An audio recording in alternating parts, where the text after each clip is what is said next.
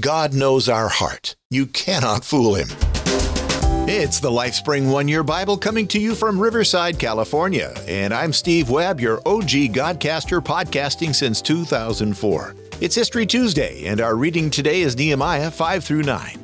The website is lifespringmedia.com, and there are over 3,000 episodes over there for you to check out. Before we read, let's pray. Our Heavenly Father, we are so thankful for this time together, and I pray, God, that as we read today, you would touch us, that you would teach us, and that you would show us something that we can use in our lives today. We pray this in Jesus' name.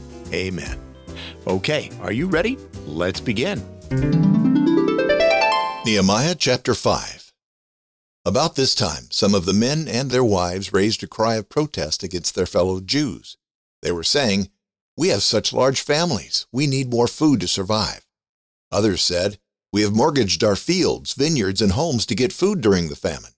And others said, "We have had to borrow money on our fields and vineyards to pay our taxes. We belong to the same family as those who are wealthy, and our children are just like theirs. Yet we must sell our children into slavery just to get enough money to live. We have already sold some of our daughters, and we are helpless to do anything about it, for our fields and vineyards are already mortgaged to others." When I heard their complaints, I was very angry. After thinking it over, I spoke out against these nobles and officials. I told them, "You are hurting your own relatives by charging interest when they borrow money."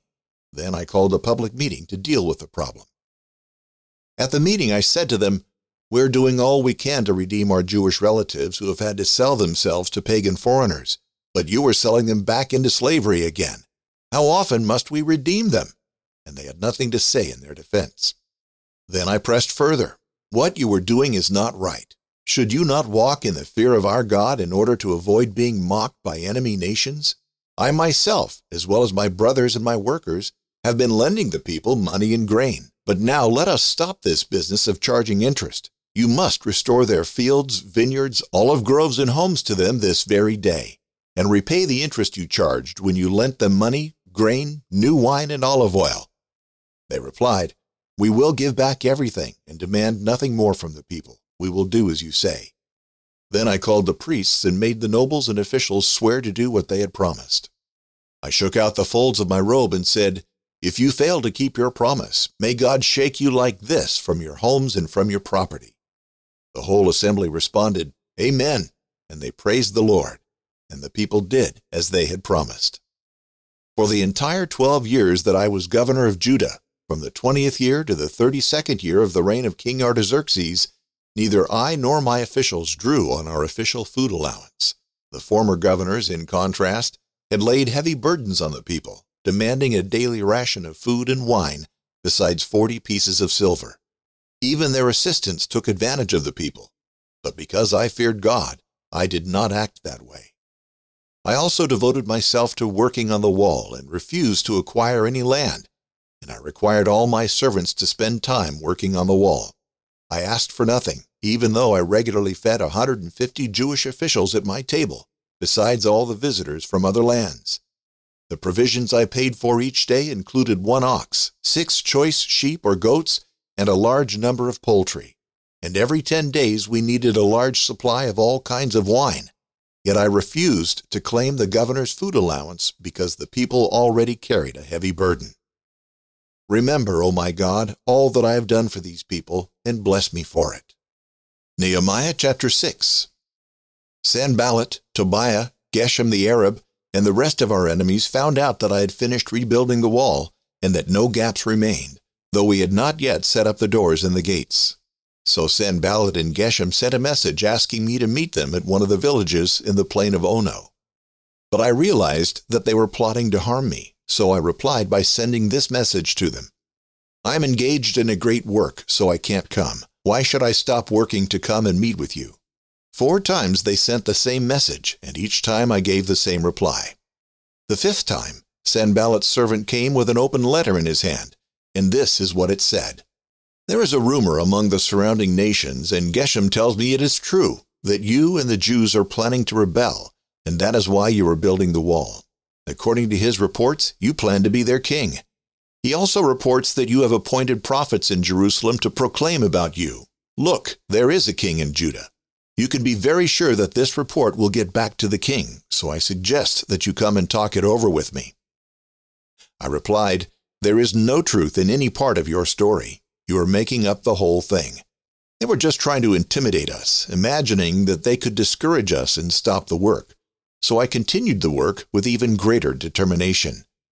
Later I went to visit Shemaiah, the son of Delaiah and grandson of Mehetabel, who was confined to his home. He said, 'Let us meet inside the temple of God and bolt the doors shut. Your enemies are coming to kill you tonight.' But I replied, 'Should someone in my position run from danger? Should someone in my position enter the temple to save his life? No, I won't do it.' I realized that God had not spoken to him, but that he had uttered this prophecy against me because Tobiah and Sanballat had hired him. They were hoping to intimidate me and make me sin. Then they would be able to accuse and discredit me. Remember, O my God, all the evil things that Tobiah and Sanballat have done. And remember Noadiah the prophet and all the prophets like her who have tried to intimidate me." So on October 2nd, the wall was finished, just 52 days after we had begun.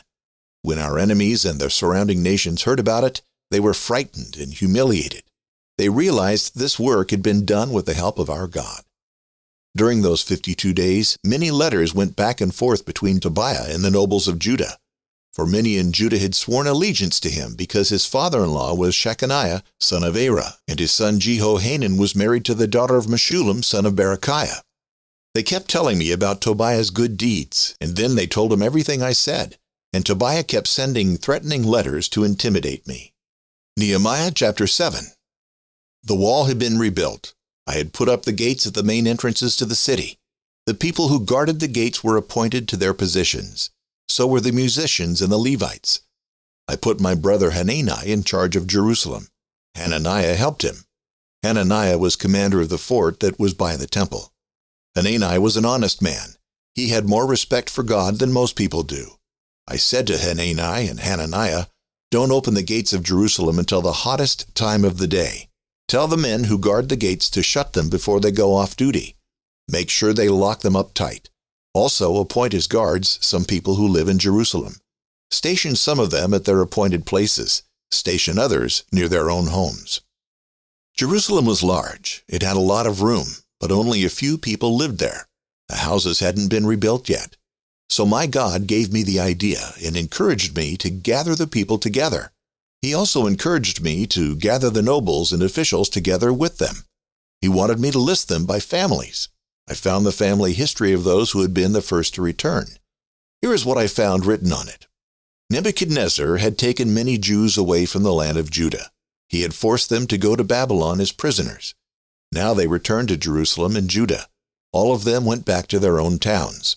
Nebuchadnezzar was king of Babylon.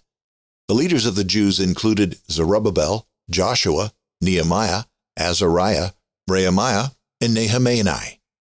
They also included Mordecai, Bilshan, Mispireth, Bigvai, Nehum, and Baanah. Here is a list of the men of Israel who returned home. There were 2,172 from the family of Parosh. There were 372 from Shephatiah. There were 652 from Arah. There were 2,818 from Pahath Moab through the family line of Jeshua and Joab. There were 1,252 from Elam. There were 845 from Zattu. There were 760 from Zakkai. There were 648 from Binnui. There were 628 from Bebai. There were 2,322 from Asgad. There were 667 from Adonikam. There were 2,067 from Bigvai. There were 655 from Adin. There were 98 from Ater through the family line of Hezekiah. There were 328 from Hashem. There were 324 from Bezai. There were 112 from Hariph. There were 95 from Gibeon. There were 188 from the men of Bethlehem and Etophah. There were 128 from Anathoth. There were 42 from Beth Asmaveth. There were 743 from Kiriath Jearim, Kephirah, and Beeroth. There were 621 from Ramah and Geba. There were 122 from Michmash. There were 123 from Bethel and Ai. There were 52 from the other Nebo. There were 1,254 from the other Elam. There were 320 from Haram. There were 345 from Jericho. There were 721 from Lod, Hadid, and Ono. There were 3,930 from Sineah. Here is a list of the priests. There were 973 from the family line of Jedaiah, from the family line of Jeshua. There were 1,052 from Immer. There were 1,247 from Pashhur. There were 1,017 from Haram. The Levites belonged to the family line of Jeshua through Kadmiel, through the line of Hodaviah. The total number of men was 74. The musicians belonged to the family line of Asaph. The total number of men was 148. The men who guarded the temple gates belonged to the family lines of Shallum, Ater, Talmon, Akub, Hatita, and Shobai. The total number of men was 138. Here is a list of the members of the family lines of the temple servants: Ziha, Hasupha, Tabaoth, Kiros, Saya, Padon, Labana, Hagabah, Shalmai, Hanan, Giddel, Gahar, Reaiah, Rezin, Nakoda, Gazam, Uzzah, Paseah, Besai, Meunim, Nephusim, Bakbuk, Hakupha, Harhur, Bazluth, Mahida, Harsha, Barkus, Sisera, Tema, Neziah, Hatipha. Here is a list of the members of the family lines of the servants of Solomon: Sotai, Sophereth, Perida, Jaela, Darkon, Giddel, Shephatiah, Hattil, Pachereth Hazabaim, Ammon. The total number of the members of the family lines of the temple servants and the servants of Solomon was 392. Many people came up to Judah from the towns of Tel Melah, Tel Harsha, Kirab, Adon, and Immer, but they weren't able to prove that their families belonged to the people of Israel. There were 642 of them from the family lines of Delaiah, Tobiah, and Nakoda. Here is a list of the members of the family lines of the priests. They were Hobaiah, Hakaz, and Barzillai. Barzillai had married a daughter of Barzillai from Gilead, so he was also called Barzillai. The priests looked for their family records, but they couldn't find them, so they weren't able to serve as priests. They weren't clean. The governor gave them an order. He told them not to eat any of the most sacred food. They had to wait until there was a priest who could use the Urim and Thummim. The priest would use them to get decisions from the Lord. The total number of the entire group that returned was 42,360. That didn't include their 7,337 male and female slaves. There were also 245 male and female singers, and there were 736 horses, 245 mules, 435 camels, and 6,700 donkeys. Some of the family leaders helped pay for the work. The governor gave 19 pounds of gold to be added to the temple treasure. He also gave 50 bowls and 530 sets of clothes for the priests. Some of the family leaders gave 375 pounds of gold for the work. They also gave 1 1/3 tons of silver. All of that was added to the temple treasure. The rest of the people gave a total of 375 pounds of gold and 1 1/4 tons of silver. They also gave 67 sets of clothes for the priests. The priests and Levites made their homes in their own towns. So did the musicians, the temple servants, and the men who guarded the gates. The rest of the Israelites also made their homes in their own towns.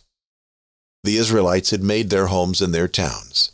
In the 7th month, narrator's note, this verse continues in verse 1 of chapter 8. Nehemiah chapter 8. Narrator's note, verse 1 is continued from the final verse of chapter 7. All of them gathered together. They went to the open area in front of the water gate. They told Ezra to bring out the book of the law of Moses. The Lord had given Israel that law so they would obey him. Ezra was the teacher of the law. Ezra the high priest brought the law out to the whole community.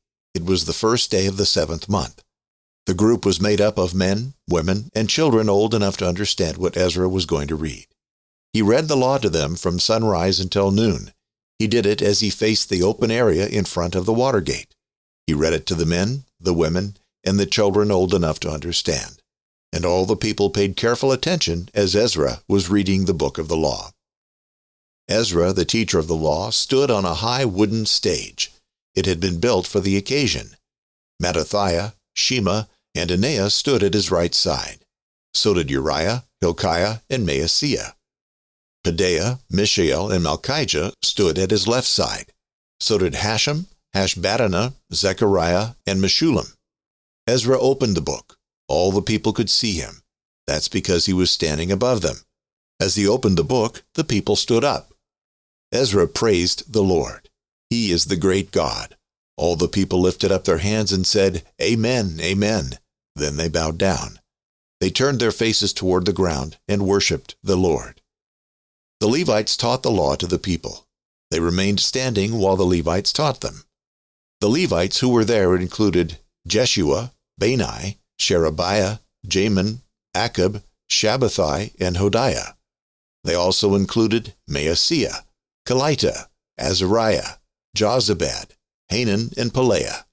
All these Levites read to the people parts of the book of the law of God. They made it clear to them. They told them what it meant. So the people understood what was being read.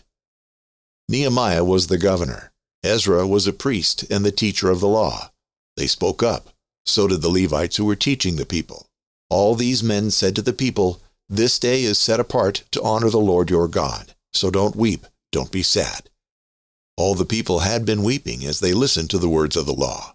Nehemiah said, Go and enjoy some good food and sweet drinks. Send some of it to the people who don't have any. This day is holy to our Lord, so don't be sad. The joy of the Lord makes you strong. The Levites calmed all the people down. They said, Be quiet. This is a holy day, so don't be sad. Then all the people went away to eat and drink. They shared their food with others. They celebrated with great joy. Now they understood the words they had heard. That's because everything had been explained to them. All the family leaders gathered around Ezra the teacher. So did the priests and Levites. All of them paid attention to the words of the law. It was the second day of the month. The Lord had given the law through Moses. He wanted the Israelites to obey it. It is written there that they were supposed to live in booths during the Feast of Booths. That feast was celebrated in the 7th month. They were also supposed to spread the message all through their towns and in Jerusalem. They were supposed to announce, Go out to the central hill country. Bring back some branches from olive and wild olive trees. Also bring some myrtle, palm, and shade trees. Use the branches to make booths. So the people went out and brought back some branches. They built themselves booths on their own roofs. They made them in their courtyards. They put them up in the courtyards of the house of God. They built them in the open area in front of the water gate, and they built them in the open area in front of the gate of Ephraim. All the people who had returned from the land of Babylon made booths. They lived in them during the Feast of Booths. They hadn't celebrated the feast with so much joy for a long time. In fact, they had never celebrated it like that from the days of Joshua, the son of Nun, until that day. So their joy was very great. Day after day, Ezra read parts of the book of the law of God to them. He read it out loud from the first day to the last. They celebrated the Feast of Booths for 7 days. On the 8th day, they gathered together. They followed the required rules for celebrating the feast. Nehemiah chapter 9. On the 24th day of that same month, the people of Israel gathered. They fasted, and they wore rough cloth and put dust on their heads to show their sadness. Those people whose ancestors were from Israel had separated themselves from all foreigners. They stood and confessed their sins and their ancestors' sins. For a fourth of the day they stood where they were and read from the book of the teachings of the Lord their God. For another fourth of the day they confessed their sins and worshipped the Lord their God. These Levites were standing on the stairs: Jeshua, Bani, Kadmiel, Shebaniah, Bunni, Sherebiah, Bani, and Canaani. They called out to the Lord their God with loud voices. Then these Levites spoke: Jeshua, Kadmiel, Bani, Hashabniah, Sherebiah, Hodiah, Shebaniah, and Pethahiah. They said, Stand up and praise the Lord your God who lives forever and ever. Blessed be your wonderful name. It is more wonderful than all blessing and praise. You are the only Lord. You made the heavens, even the highest heavens, with all the stars. You made the earth and everything on it, the seas and everything in them. You gave life to everything. The heavenly army worships you. You are the Lord, the God who chose Abram and brought him out of Ur in Babylonia and named him Abraham. You found him faithful to you, so you made an agreement with him to give his descendants the land of the Canaanites, Hittites, Amorites, Perizzites, Jebusites, and Girgashites. You have kept your promise because you do what is right. You saw our ancestors suffering in Egypt and heard them cry out at the Red Sea. You did signs and miracles against the king of Egypt and against all his officers and all his people because you knew how proud they were. You became as famous as you are today.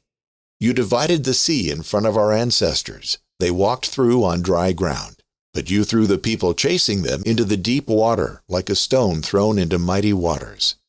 You led our ancestors with a pillar of cloud by day and with a pillar of fire at night. It lit the way they were supposed to go. You came down to Mount Sinai and spoke from heaven to our ancestors. You gave them fair rules and true teachings, good orders and commands. You told them about your holy Sabbath and gave them commands, orders, and teachings through your servant Moses. When they were hungry, you gave them bread from heaven. When they were thirsty, you brought them water from the rock. You told them to enter and take over the land you had promised to give them. But our ancestors were proud and stubborn and did not obey your commands. They refused to listen. They forgot the miracles you did for them. So they became stubborn and turned against you, choosing a leader to take them back to slavery.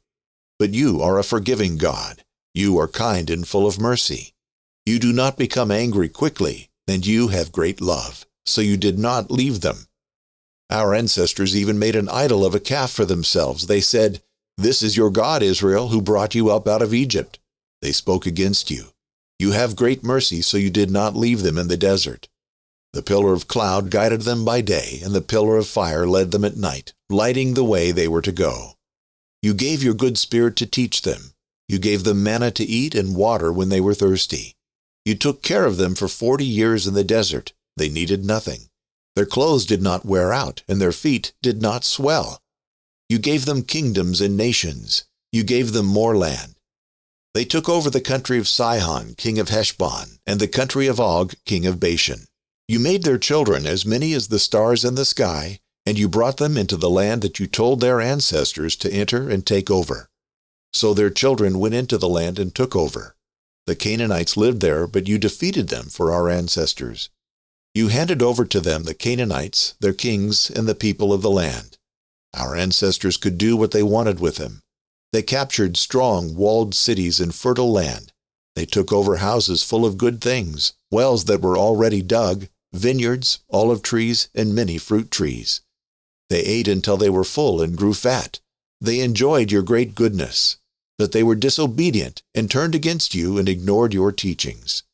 Your prophets warned them to come back to you, but they killed those prophets and spoke against you.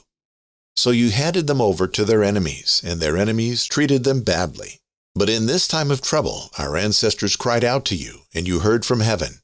You had great mercy and gave them saviors who saved them from the power of their enemies. But as soon as they had rest, they again did what was evil.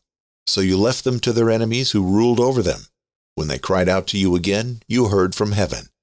Because of your mercy, you saved them again and again. You warned them to return to your teachings, but they were proud and they did not obey your commands.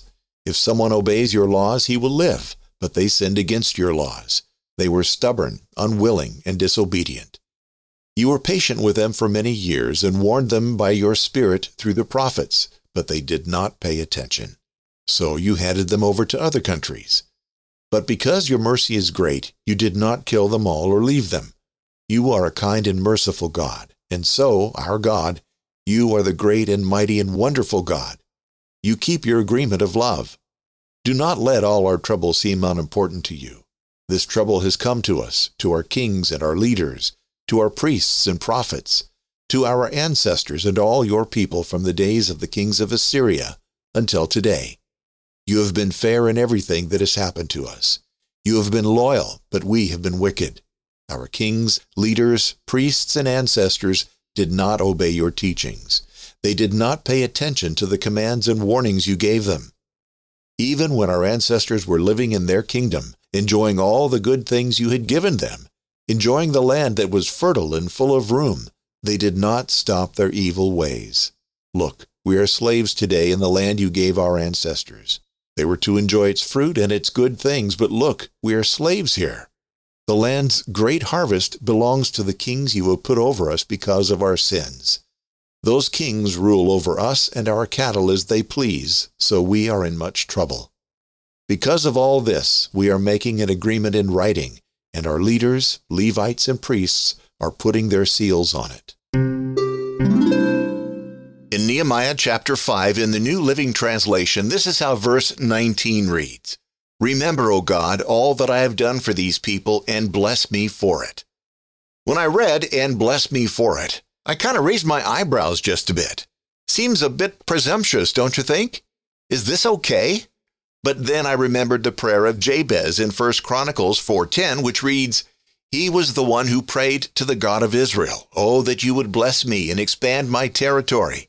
Please be with me in all that I do and keep me from all trouble and pain." And God granted him his request. So God granted Jabez's request, which tells us that God didn't think that Jabez's prayer was out of line. Jabez asked God to give him more, and God did it. Why do you suppose that is? Well, we don't have a lot to go on except for the verse previous to what we just read. We read verse 10, here's verse 9. "There was a man named Jabez who was more honorable than any of his brothers. His mother named him Jabez because his birth had been so painful." So now we at least know that Jabez was an honorable man. And so getting back to Nehemiah here, we know that Nehemiah was an honorable man. We know this because everything we read of him here in the book that bears his name testifies to that fact. He did not take on this task of rebuilding the walls for personal gain. He did it to honor God and to help the people. Beloved, God knows our heart. You cannot fool him. And if our heart is pure, if our motivations are right and honorable, we can come to God in confidence and humbly ask him to bless us. What do you think of Nehemiah's prayer? You have thoughts or questions? Let me hear from you. Send a boostergram or call the LifeSpring Family Hotline or go to the comments page or write an email. Find out how to do that at the end of today's show. Tomorrow will be Psalms Wednesday, and we'll read chapters 140 through 142. Also, we'll have a time of prayer. If you're in the U.S., how was your Labor Day? Our normal thing here at home is to have 20 or 30 family members come over for a family potluck and pool party to say goodbye to the summer. This year, one of the lovely Lady Leanne's brothers hosted the activities at his place. Leanne had to work, and I stayed home and relaxed. Thank you so much for your patience with the abbreviated show yesterday. As you know, I record the day before you get the show, and I overworked myself on Sunday doing some chores here around the house. I won't be making that mistake again.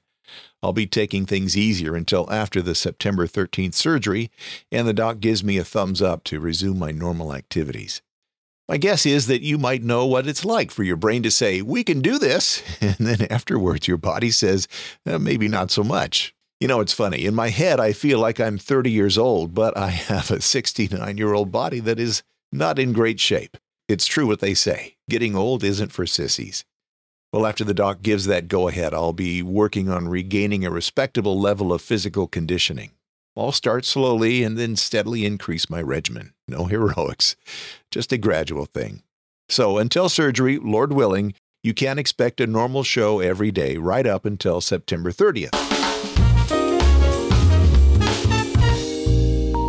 We have two associate producers to thank today. Travis Blevins came in with his monthly $20 donation. Thank you, Travis. God bless you.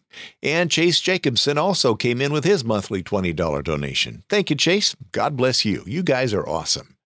Now, beloved, if you've heard the last few episodes since September 1st, you know that the LifeSpring One-Year Bible is coming to an end on September 30th.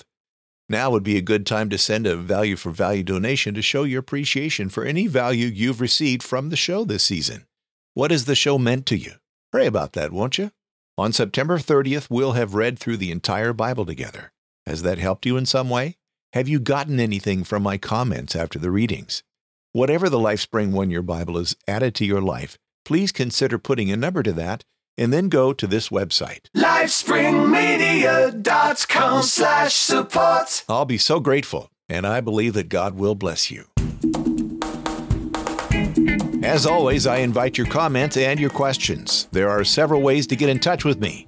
Send a boostergram using a modern podcast app from podcastapps.com, or call the LifeSpring Family Hotline at +1 951 732 8511, or go to prayer.lifespringmedia.com. And if you have a comment or a question for me, you can go to comment.lifespringmedia.com, and my email inbox is always open for you. steve@lifespringmedia.com.